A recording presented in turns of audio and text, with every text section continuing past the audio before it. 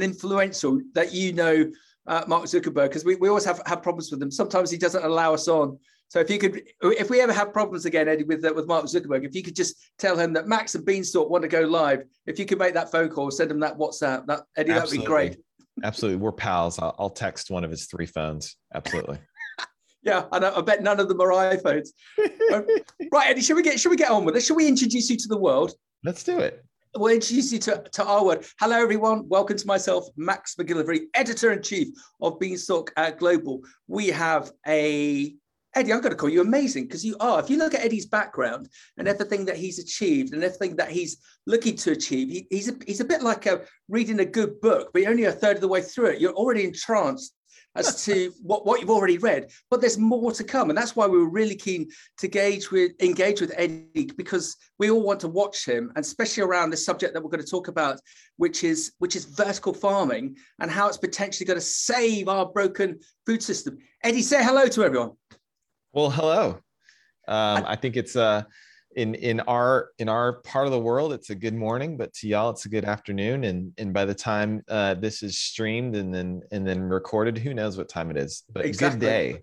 Good day to you all. Good day. And we're live onto Facebook, live onto LinkedIn. And if you're watching on the records on that YouTube and the podcast, hello. And especially for those people on the podcast, let's give a bit of background so we can really get into the nuts and bolts about this.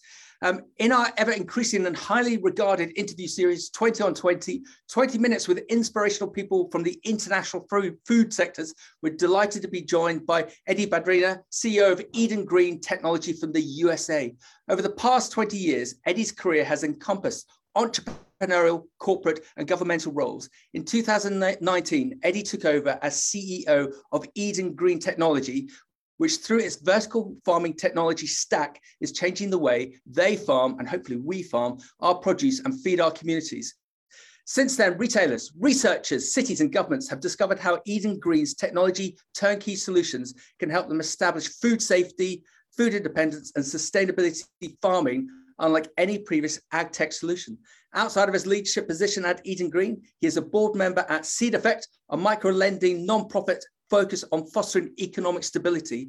And Eddie is incredibly passionate about food security. And from a US perspective, we're going to dive into a conversation about, just going to nominate these titles and see if Eddie and I can stick to them as well. 4 ways local vertical farming and hydroponics can save our broken food system. How vertical greenhouses reduce energy costs. The rise of ag tech, how it's transforming the American farming landscape, and how 1.5 acres can change an entire community. Eddie, have I done justice? Yeah, if we can cover all of that in 20 minutes, you are going to be amazing. Oh, amazing. Don't worry. We've never ever done anything in 20 minutes. I don't even know why we called it 20 minutes. Imagine we'd have to race at that one. So we were just talking in our green room about how vertical farming, that whenever we place anything up on our feeds about vertical farming, we see this huge spike of interest. And it is fascinating, especially for those like myself and my colleagues who've been in agriculture and fresh food, fresh produce for a number of years, that we sort of still can't get our head around why there's so much interest about vertical farming when we've been basically growing things for millennia. Eddie, what do you think is the attraction about vertical farming, about hydroponics, that gets people so excited? What do you think? I think one, it's just sheer technology, right? People, okay. It's a bit out of a movie when they see some of these photos of, these huge warehouses full of lights and then greens in them. I think the other thing too is just the realities of the environmental changes that we're seeing, and people understanding and starting to realize where their produce is coming from, where their food's coming from, and what that's causing to the environment around them. And I think the last thing is, it's a rise in, we've seen here in the United States a 400% increase in the rise of interest for locally grown foods. And so I think that lends itself to, again, to the last point of people want to know where their food's coming from. And so you combine all of those together, and it's just this massively fascinating part of the industry that the normal consumer is trying to, starting to raise their eyebrows at and really wondering, is this real? It's amazing, especially when you think of the nature of the United States, because you're basically four countries all sandwiched together. Whilst if you look at the UK, we're 72 million people on an island, but we're very concerned about the likes of food miles in the UK, and especially with Eddie. Did you hear about our Brexit? Did you hear that we decided that we I heard there was an article or two about it, right? Well, we decided we didn't like our neighbours, so we shut all the doors and kicked everyone out that we decided was. But there's 80% of our salad consumption is imported in, and as we're going through the Brexit process, there's been a huge drive for more UK production. So on a similar sort of basis to the way that you've intimated, where I'm stood in Bury St Edmunds in Suffolk. So if you think of London, we're an hour northeast of London. A mile north of me, there's a massive greenhouse build that was built over the lockdown period, which is the size of a very large football stadium, to grow cucumbers and peppers.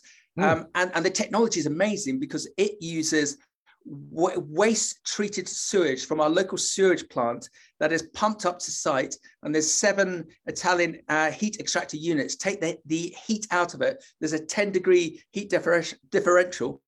That heat is then used to grow the salad cropping, and then the cooled human poo is then pumped back down to the station and then put into the water courses. It's all treated, but because there's the heat differential is taken out, it doesn't cause the environmental problems. And not only did they build one site, they built 2 sites over the lockdown period, and they got plans potentially for another 20 or 25 sites within the UK. So yeah, I get about the food technology. So coming to America, to us. British America's all about scale. So you're actually seeing that there's a drive for that local production rather than having massive warehouses, massive feedlots for say the likes of beef. That movement is actually taking it that way, is it? Yes, it is. So just to give you an indication about where the U.S. How our produce is shipped, 90% of all lettuce. So this is just lettuce, which Americans eat like 5 billion pounds of. 90% of all lettuce is grown out of one valley in California. Wow. And think about that. So then to ship, so the vast majority of it is shipped. To ship it to Texas, to ship it to Chicago is, 2,000 miles, 1,500 miles. And then to ship it across, all the way across the US, is miles and days, right? Yep. And so to have 90% of produce of lettuce coming out of that one valley in California on the West Coast, and then 25% of all produce comes out of the Central Valley of California. So there are some significant food miles and supply chain issues on our most basic of food, right? So when you can imagine, expand that out to all the other produce, whether it's cucumbers, right, like you said, or tomatoes, or all of those, you get to start to get a sense of how stretched out our supply chain is. Yep. And then you combine that with here in the United States, because of just the pandemic, and then what's been done to the labor force in terms of giving them,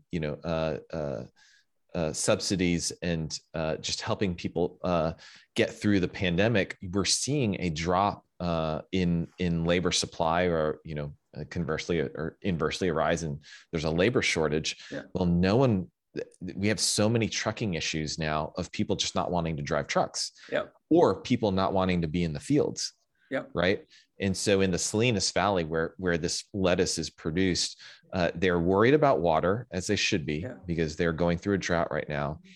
They're worried about labor because they have less migrant labor to go up and down with the harvests. But the thing that they're most worried about, if you can imagine, above those two, which are very worrying to me, the thing they're most worried about is transportation and logistics. They're seeing a 300 to 400% increase in the cost of transportation and logistics. And you and I both know, in a penny industry like lettuce or arugula or spinach or any of those other things, a 400% increase, 300 to 400% increase in transportation wipes out any sort of margin that you have.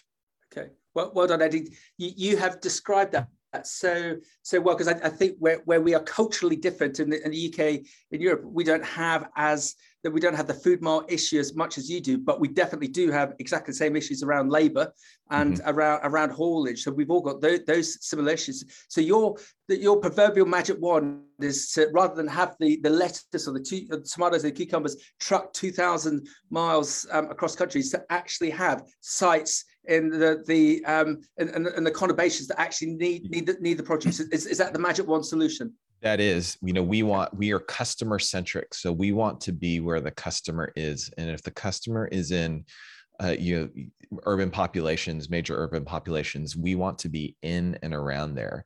Yep. Now, we talked in the green room about, okay, how do you get there, right? Land prices, just the economics of it. We're seeing, our peers located in some very curious places within cities, and you're wondering how the economics work on that. And everyone is wondering that too. And I think the dirty secret is a lot of these indoor farms that are technologically advanced are capital intensive. Yep. And they're operational expense intensive. And there's no profitability in sight for them. It's just a land grab right now. And it's a bit like the internet boom of 2007, right? I think there's a land grab, and then we're already seeing signs that investors are sort of waking up and seeing, okay, this is, all those projections were really rosy.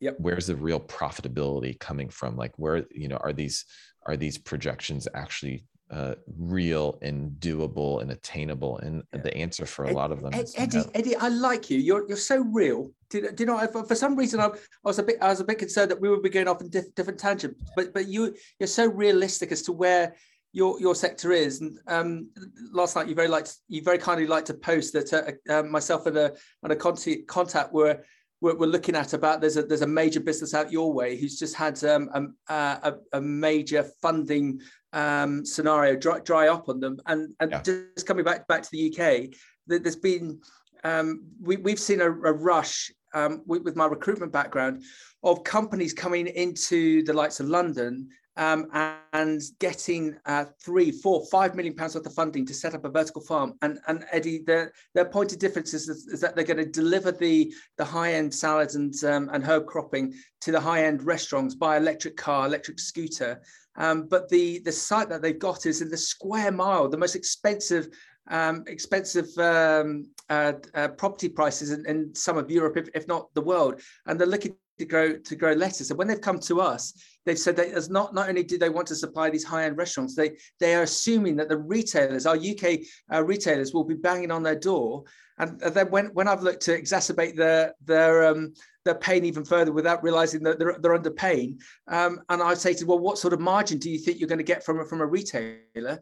And they've said, well, we think we should, with a decent brand, get 40% margin by serving a retailer. And then you have to walk them back, and they're quite horrified that of these figures. But you would have thought they would have done the due diligence. So in parallel, we've seen the same thing. A lot of naivety about setting up very expensive units with lots of people from the finance community thinking that this is an unsophisticated space and it's going to be an easy route and it's going to be exciting and it's going to help the sector. But there's so many pitfalls along the way. So Eddie, let's talk. Well, let's go for the question. 4 ways local vertical farming and hydroponics could save our broken food system. So we've got this this desire to grow more locally. It feels like, Eddie, you and I and our networks need to educate people through your expertise, your understanding as to how we can actually break the broken food system. How are we going to do it? So I think the first way is we have to create ways that are, to what you were saying, economically viable, not just for high-end restaurants, but for the vast majority of people, the folks who have 2 or 3 kids and they're coming home from work really tired and they just need nutritious greens, right? So one, we have to make it accessible to them, financially accessible. Two, it has to be consistent, right? The broken food system, somehow we have to go and make it to where people can access these 24/7, 12 months out of the year, right? Yeah. Seasonality for the 21st century consumer, seasonality is out the window for them. Yeah. If I told my wife today that we could not buy strawberries because it wasn't in season, we would have major issues in our marriage. Major issues, got right? it. Yeah, okay. Major. So, consistency, accessibility. And then the third thing, which a lot of people overlook until it's hitting them in the stomach, unfortunately, is food safety, right? Yeah.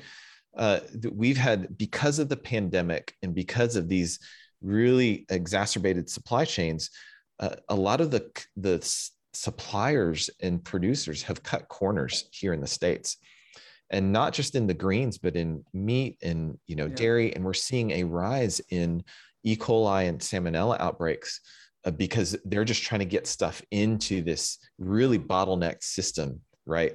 And because of the bottleneck system, then things go bad because they've spent so long in the supply chain, right? So there's a lot more waste out there. So, consistency, accessibility, and food safety, those are all solved through the fourth one, which is locality. There are really well-meaning, and I know a number of them, and we used to partake of them, but really well-meaning community gardens that are popping up around the States in urban areas. They supply some amazing greens. A couple of problems. One is they're not scalable. Yep. Right. They can't feed, the community at large. It's only for their little neighborhood. And then the second one, it goes back to accessibility. Me and my wife and my kids, we have the luxury, the time luxury of going to a farmer's market on the weekend. Yeah.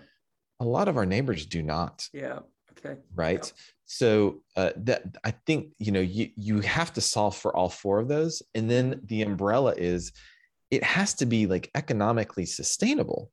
So it's got to be profitable to last not just a year from now or 2 years from now, but 10 years from now, 20 years from now. You have to almost create an infrastructure, a new infrastructure of produce and of food to supply, what we're going through, especially post-pandemic. Yeah. And Eddie, are we talking about a reset? And on the back of everything that we've all gone through, the pandemic and the COVID, isn't now the time to bring in a reset? Are we talking about a reset? I do think we are. And, the pandemic, I like to say that the pandemic didn't necessarily bring about any new trends. It just amplified all the existing trends. Yeah, well said. Right.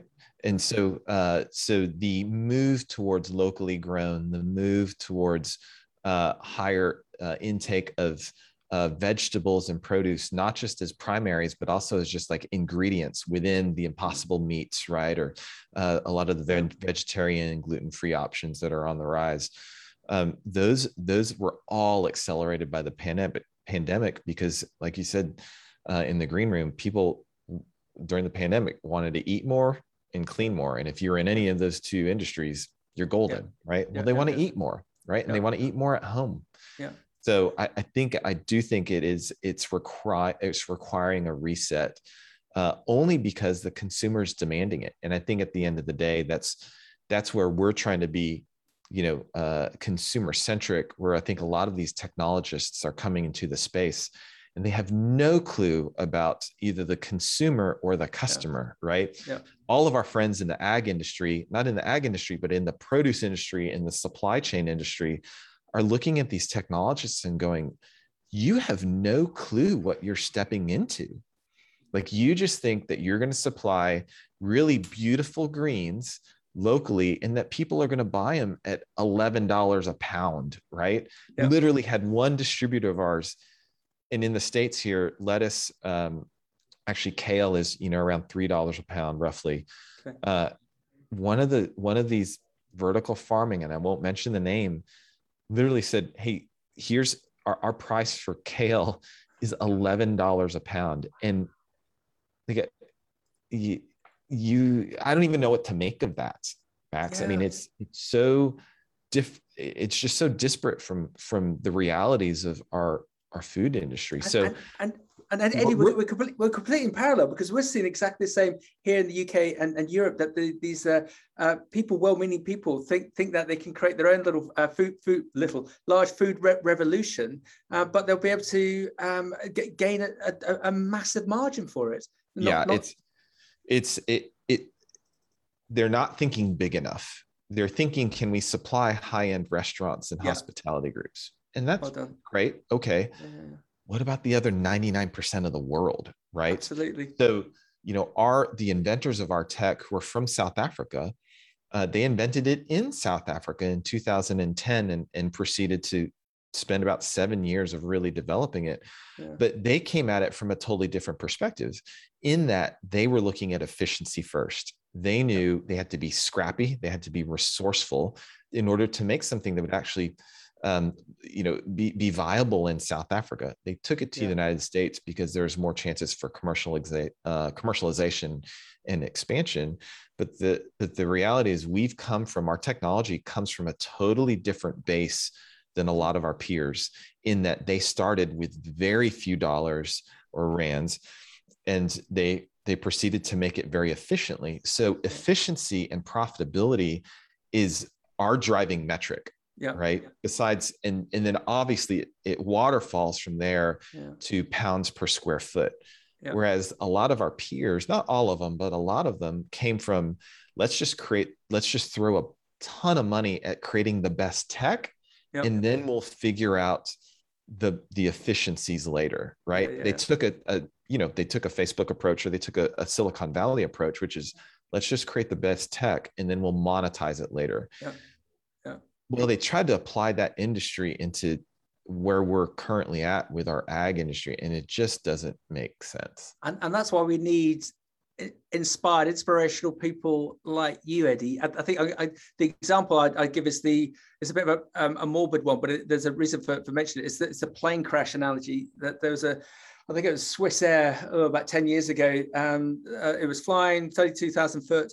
And smoke entered the cabin, and so they got out the book as to what to do in an emergency, and they the pilot and the co-pilot started reading, and it was apparently it was 25 pages long as to what to do in an emergency, and they all got consumed by this, inhaling the smoke, and you can guess the inevitable. When the pilots the pilots union and the Europe got involved, and they said, well, who wrote this manual? It was obviously the software people or the engine manufacturers. The first thing they should have done was to get the plane down and to a level where they could have vented everything. Who wrote the manual? This is wrong. And it's a bit like when you get website editors or developers to do the front end of a website. They set it up as if they would want it, as highly intelligent people, but not for the likes of me to be able to navigate around. We need sensible people to lay out the strategic direction for this. Otherwise, you get overcomplicated businesses. Which Eddie, do you think we're in now with the likes of the vertical farming scenarios and these massive units that you've got your end and we've got our end? We're actually going on the localized basis that you're mentioning with the proven technology that you've got is the way to go. Yeah, we've proven our technology based on the economics of it. So from the very get-go, we've tried to and we continue to improve on our greenhouses as being economic units unto themselves, right? And so where we've landed now is the most unlikely of investors, real estate investors, have taken and infrastructure investors have taken an eye to us, because they're looking at our greenhouses as a new asset class within real estate or infrastructure. Okay. It's, you buy a piece of real estate that makes sense economically, you put a cash flowing entity on top of it, and then you watch your investments grow, right? Eddie, are you like a modern day car park in that respect? So that's interesting. When we first were trying to find analogies to help resonate with these real estate investors, the thing that came to mind is, we're professional consumers, right?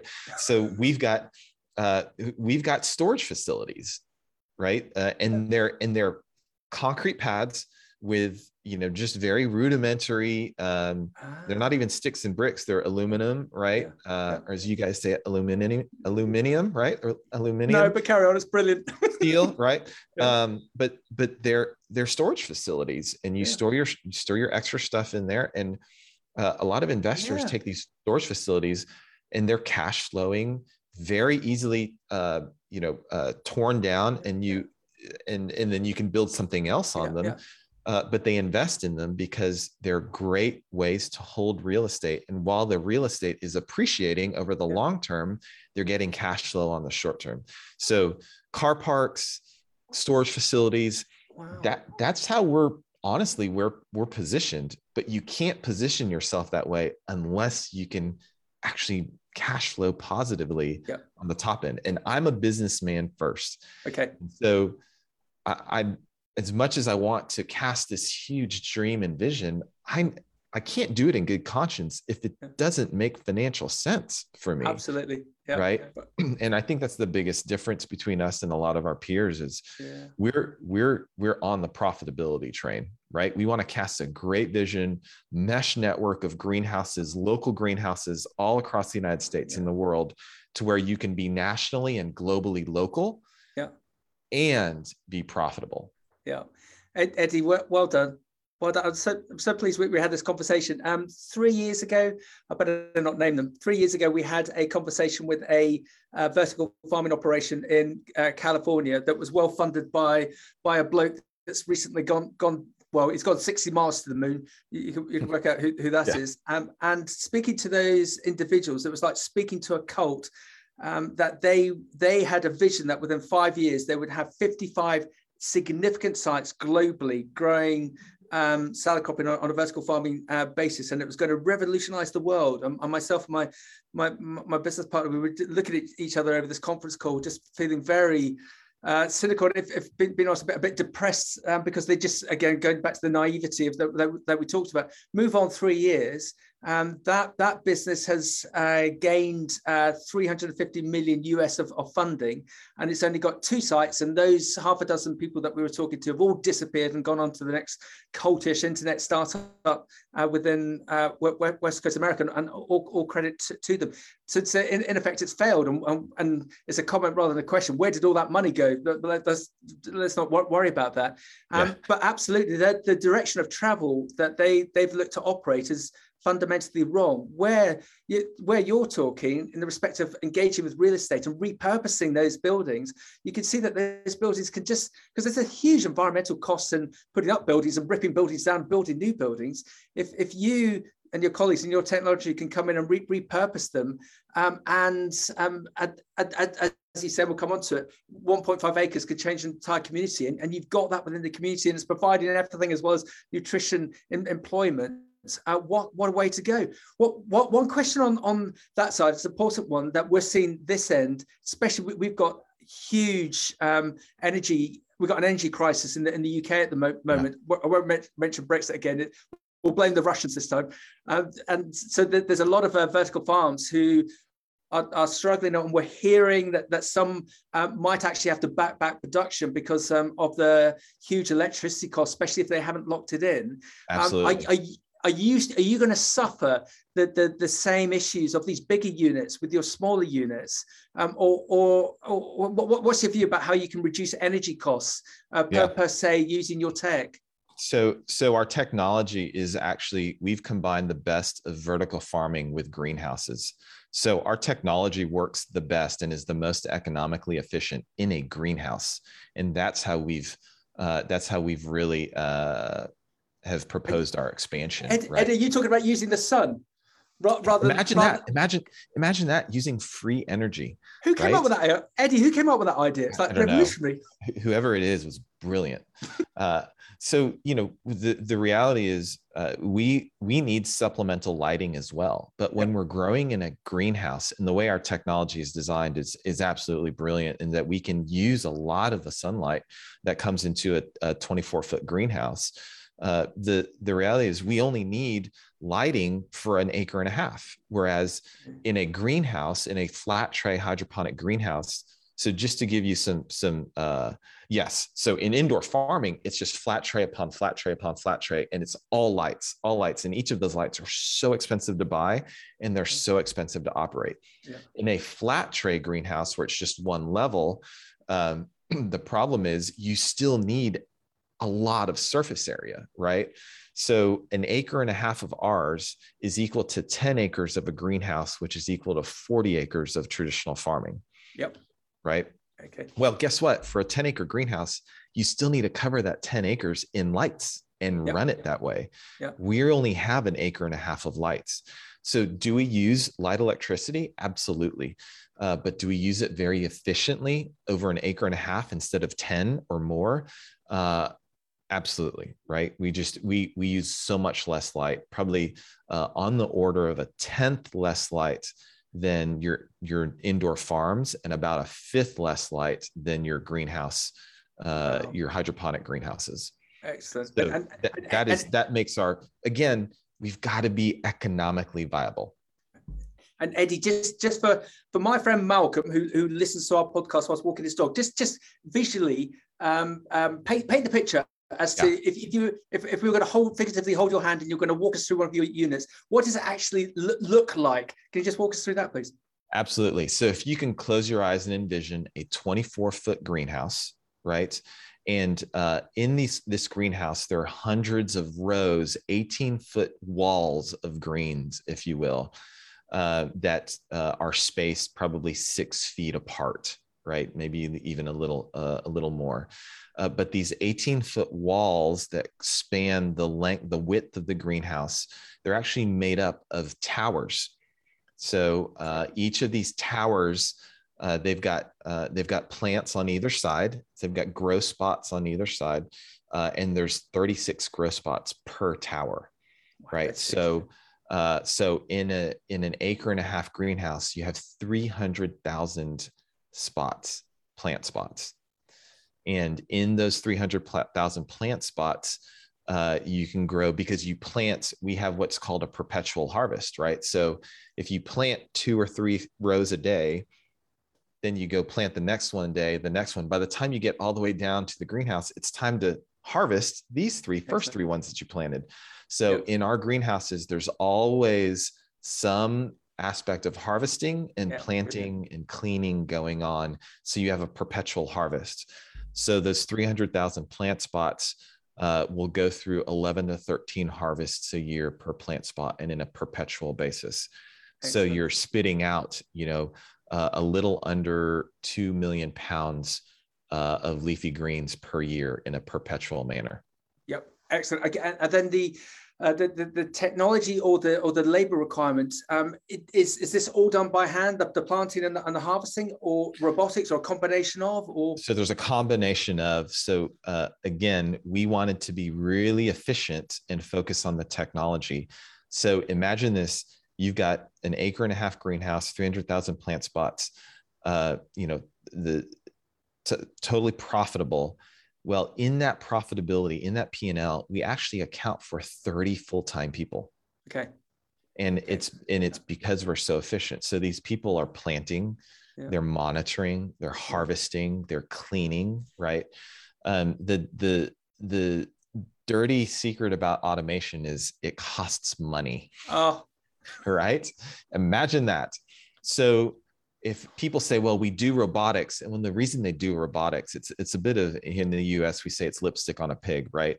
But you do robotics because people can't move these huge trays back and forth, but all they're really doing is moving a tray, right? There's nothing really magical about it. They're just moving trays, right? So your robotics, though, costs money. So when people say, well, we have robotics and it's automated, they're doing that because their OpEx is already so high because of lights that they have to find efficiencies in the operating expenses. Wow, okay. So they put in robotics, but then that bumps up their CapEx. Yep.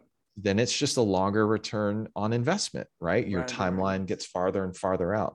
Yeah. Well, they're not concerned about ROI like we are. Yeah. So a lot of our stuff is manual right now. The growing is actually automated and AI enhanced to help grow and optimize nutrient mix and water temperature and lighting, right? All the lumels that get to it in the course of a day.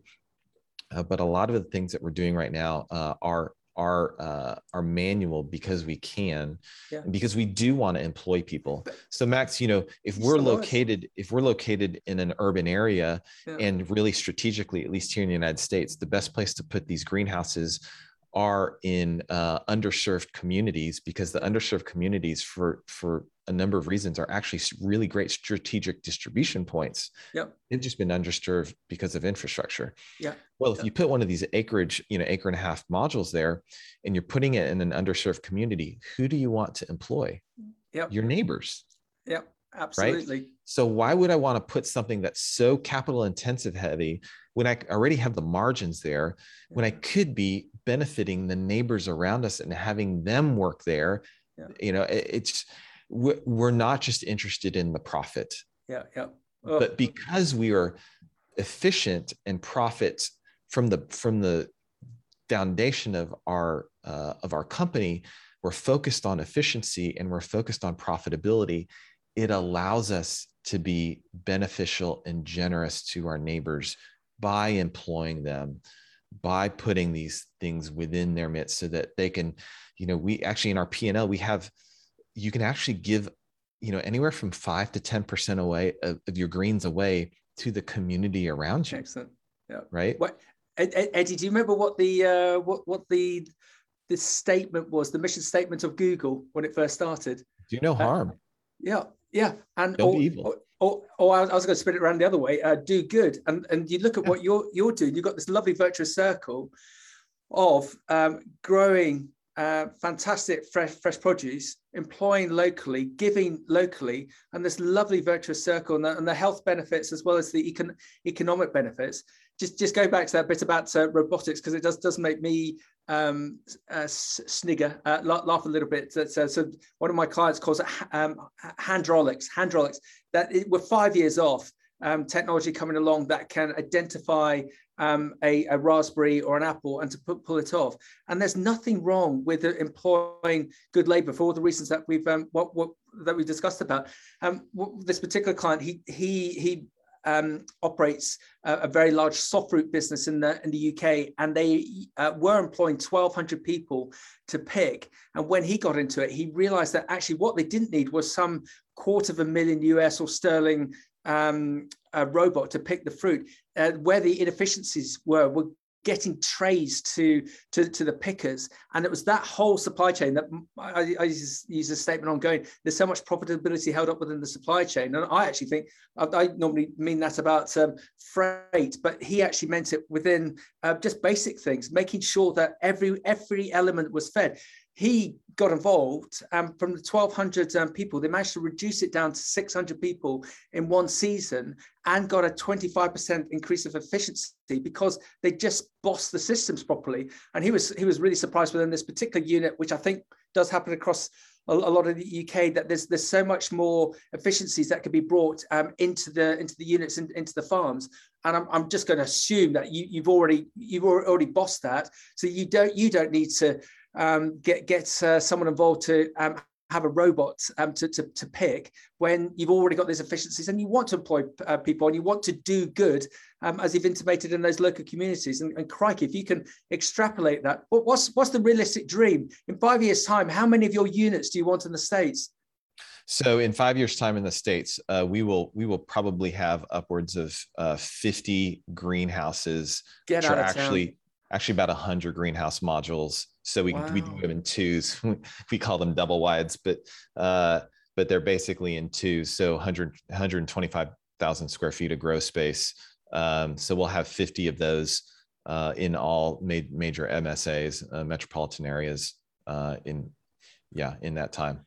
So we got this title of The Rise of AgTech, how it's transforming the American farming landscape. So with your solution, is that taking the best of both, the best of labor and the best of the AgTech in the way of the growing information data, seed houses that are going to get involved? Is that where you're looking at it with your colleagues, that you can create this change with AgTech but using stuff that we've used time immemorial, like the sun and like good labor. Yeah, we do think it's we want to be efficient where we need to be efficient and automated where we need to be automated. But at the end of the day, it comes down to there's a human touch in planting and farming that I think is overlooked, right? And I think we really want to include that. There's no reason we can't include that. The only reason we wouldn't include that is because if we were trying to wring out every last piece of profitability out there at the expense of capital, right? And we just don't see it that way, right? We also don't see that we're the silver bullet. I think there are going to be a number of winners in our space, when it comes to being more efficient producers of, or more efficient growers and suppliers of produce. We don't think we're the only ones, but we do think we are leading the way in terms of thinking about profitability first and thinking about the consumer and about the community around us first, because we know at the end of the day that's going to be the best thing for our community at large. Yeah, well said. And just going back to your technology being of South African heritage, I remember when I was in the Hex River Valley in South Africa, one of the best regions for growing grapes there globally, was with this amazing grower, and we're just looking at these amazing white grapes, and he got hold of a bunch. He said, Max, when you go back to the UK and you go and see the school kids who are following you, or when you're doing study tours and things, just tell them that we grow sunshine. We grow sunshine. Mm-hmm. And Eddie, that's what you do. You grow sunshine rather than having a closed building with people wrapped up in condom suits and with the UV lights. If you're going to have 50 units and the change that you're going to make to all of those centres of populace, growing such amazing produce using sunlight, you grow sunlight and a little bit more on the back of that. So you're absolutely convinced. I'm going to lead the witness. You're absolutely convinced that 1.5 acres on a standard basis can change communities on that basis. So one, I'm not only absolutely convinced. Two, I think it's much bigger than even my mind can comprehend. Because here's why.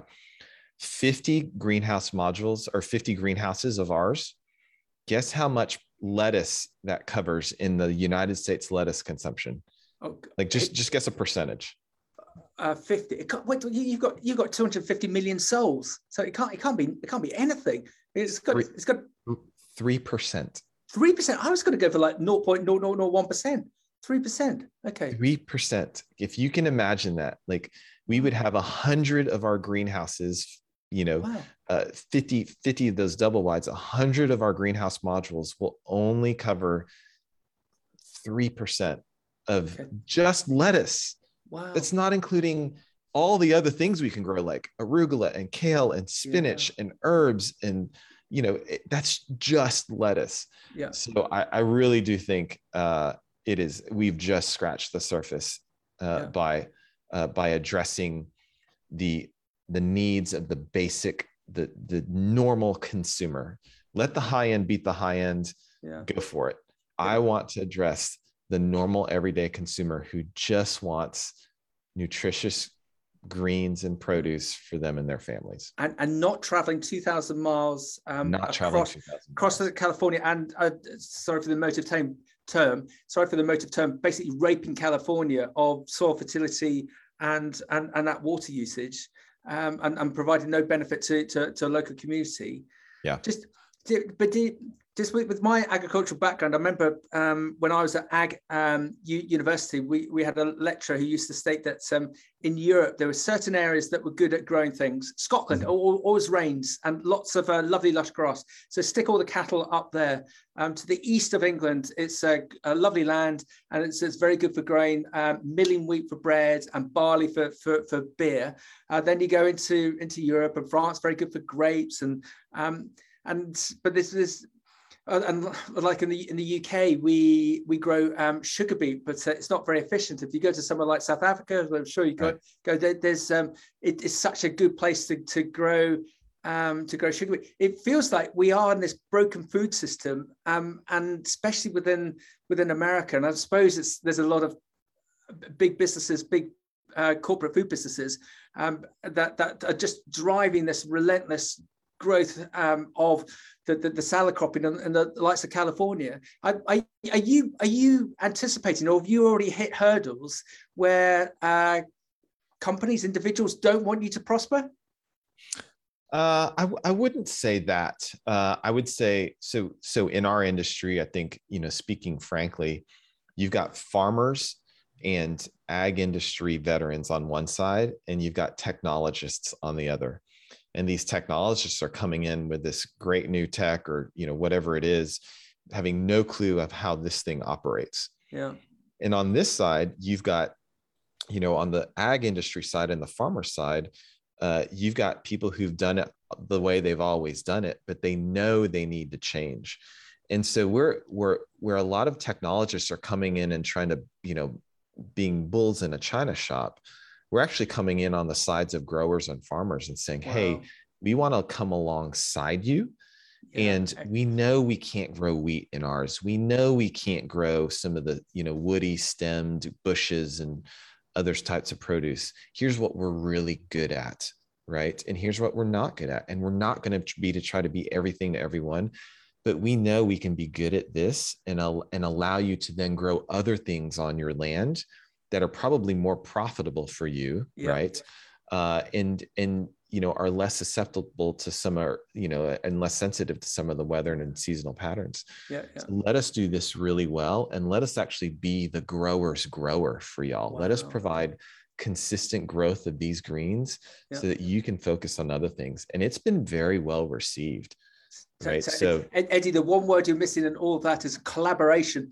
If there's one thing I've learned over the last 18 months and 160 broadcasts, it's collaboration. The more that we can collaborate in our broken food system, the better it's going to be. Because why should that grower, if they can collaborate with you and assist you with your sites to grow, say lettuce on that basis, I'm going to have to show you my cabbage.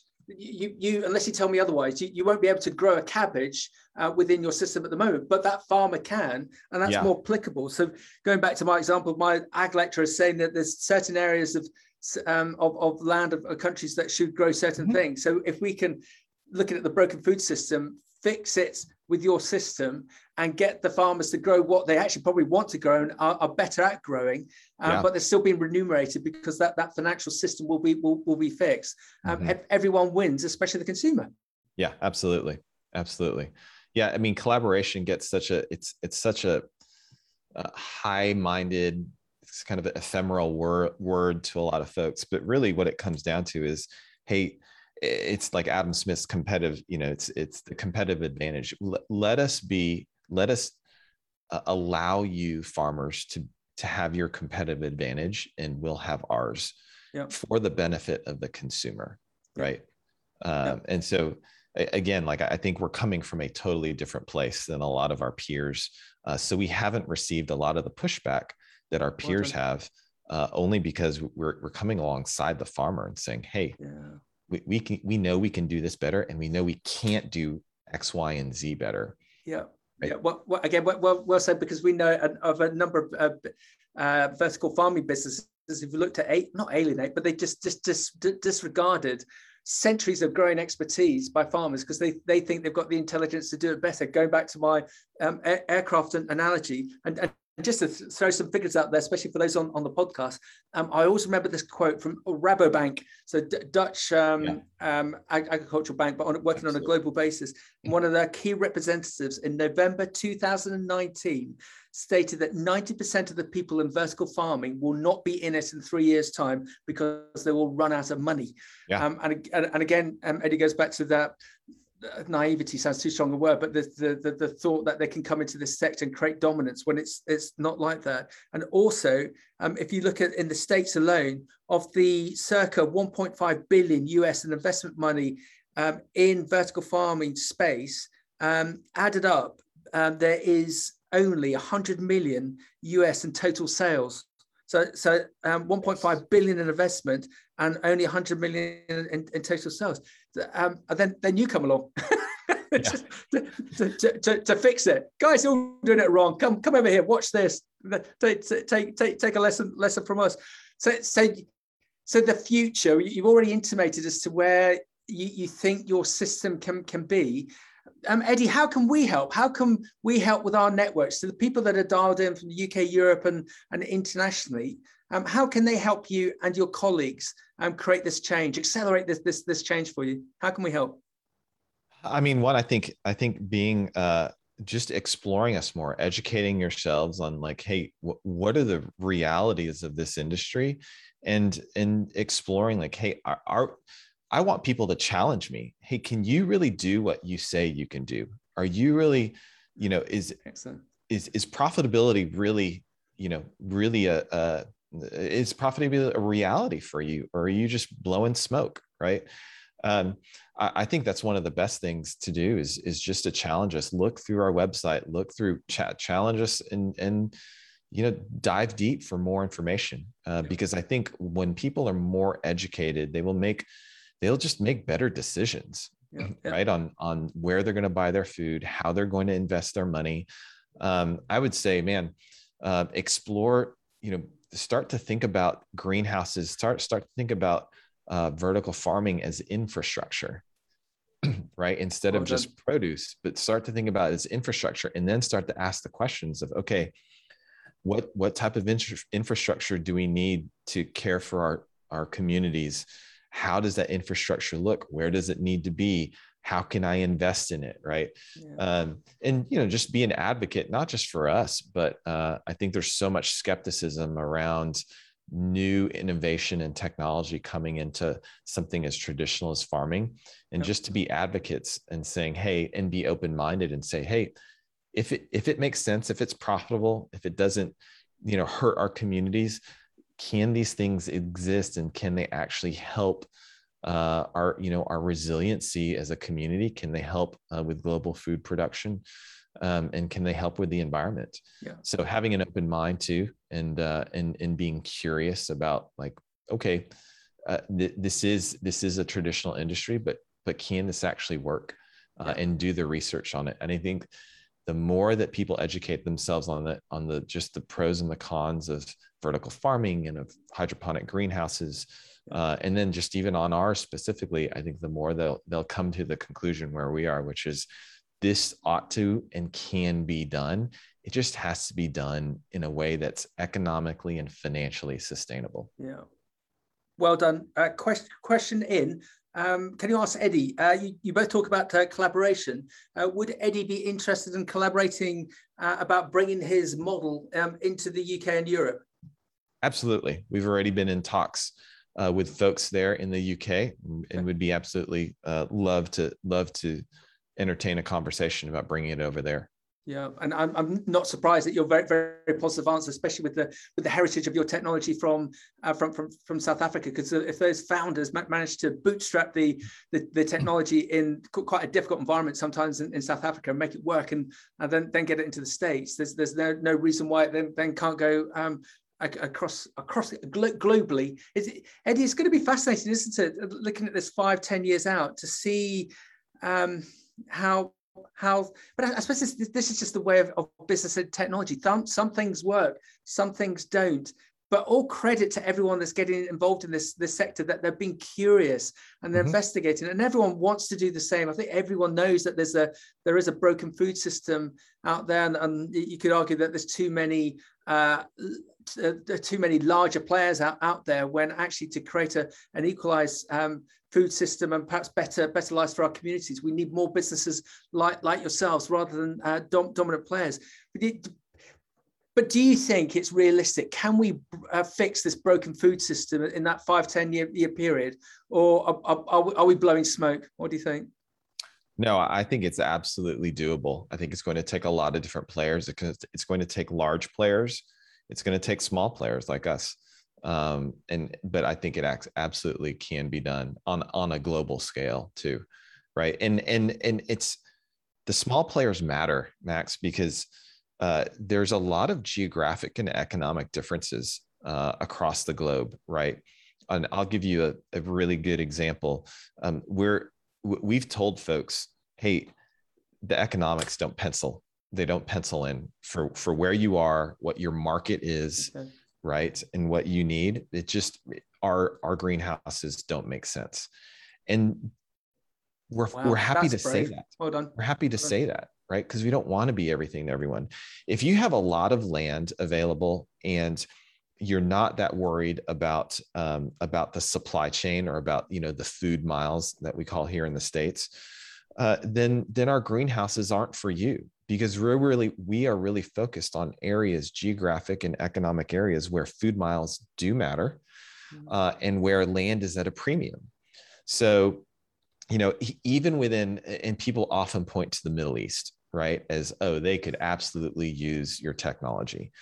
So even within the Middle East, if they have a lot of land, sand or otherwise, if they've got a lot of cheap land really close to the urban environment, they don't need our dense growing platform. They just build a ton of greenhouses, and good for them, right? And that's where your flat tray greenhouses are going to thrive. But there are other populations and geographic areas within that same region that are land challenged and that have a high density of population. And those are the folks that are looking at us and saying, yes, we need you, because we don't have a ton of land for greenhouses. We actually need this to be in a very localized, dense piece of land, and it makes the most sense.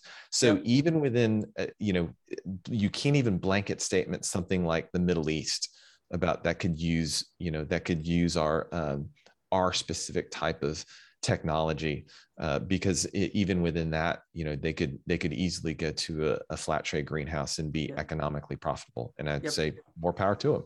And you think of the urbanization that is going on. You think of Africa, the 10 fastest growing cities in the world are all in Africa, and those people all need feeding. So you can see how your system, your tech would work there, let alone America, South America, Asia as well. And then going back to the UAE, I just scratch my head sometimes in bewilderment when you think of their dairy units. They have 5,000 head of cows. 5,000 head of cows, milking dairy cows, air conditioned, and having all of the feed shipped in from thousands of miles away, just because they want food security. And I get the food security element of it, but it's like, why park a major city in a desert in the first place if you've got that? Again, that's a conversation for another time. So yes, with the adoption of your system, and the more and more units that you roll out with the plan of having 50 in 3 to 5 years time, and then looking on an international basis, as we said right at the start, it's going to be fascinating to watch you and the business and your colleagues. Can you just, how do we find out about your business, especially for those people on the podcast, so they can quickly send a note or send an email to themselves? What's the website? Where do they need to look, please? So EdenGreen.com. So EDENGreen.com. And then on the socials, we're everywhere at Eden Green Tech. But you can find anything about us. In fact, our marketing team has done a really good job. Very early on, I said, hey, we need to educate folks on what are hydroponics, what's vertical farming, all the basics. And so fortunately, a year and a half, 2 years later, you look at it, and if you look up hydroponics or vertical farming or anything of that nature, we tend to pop up.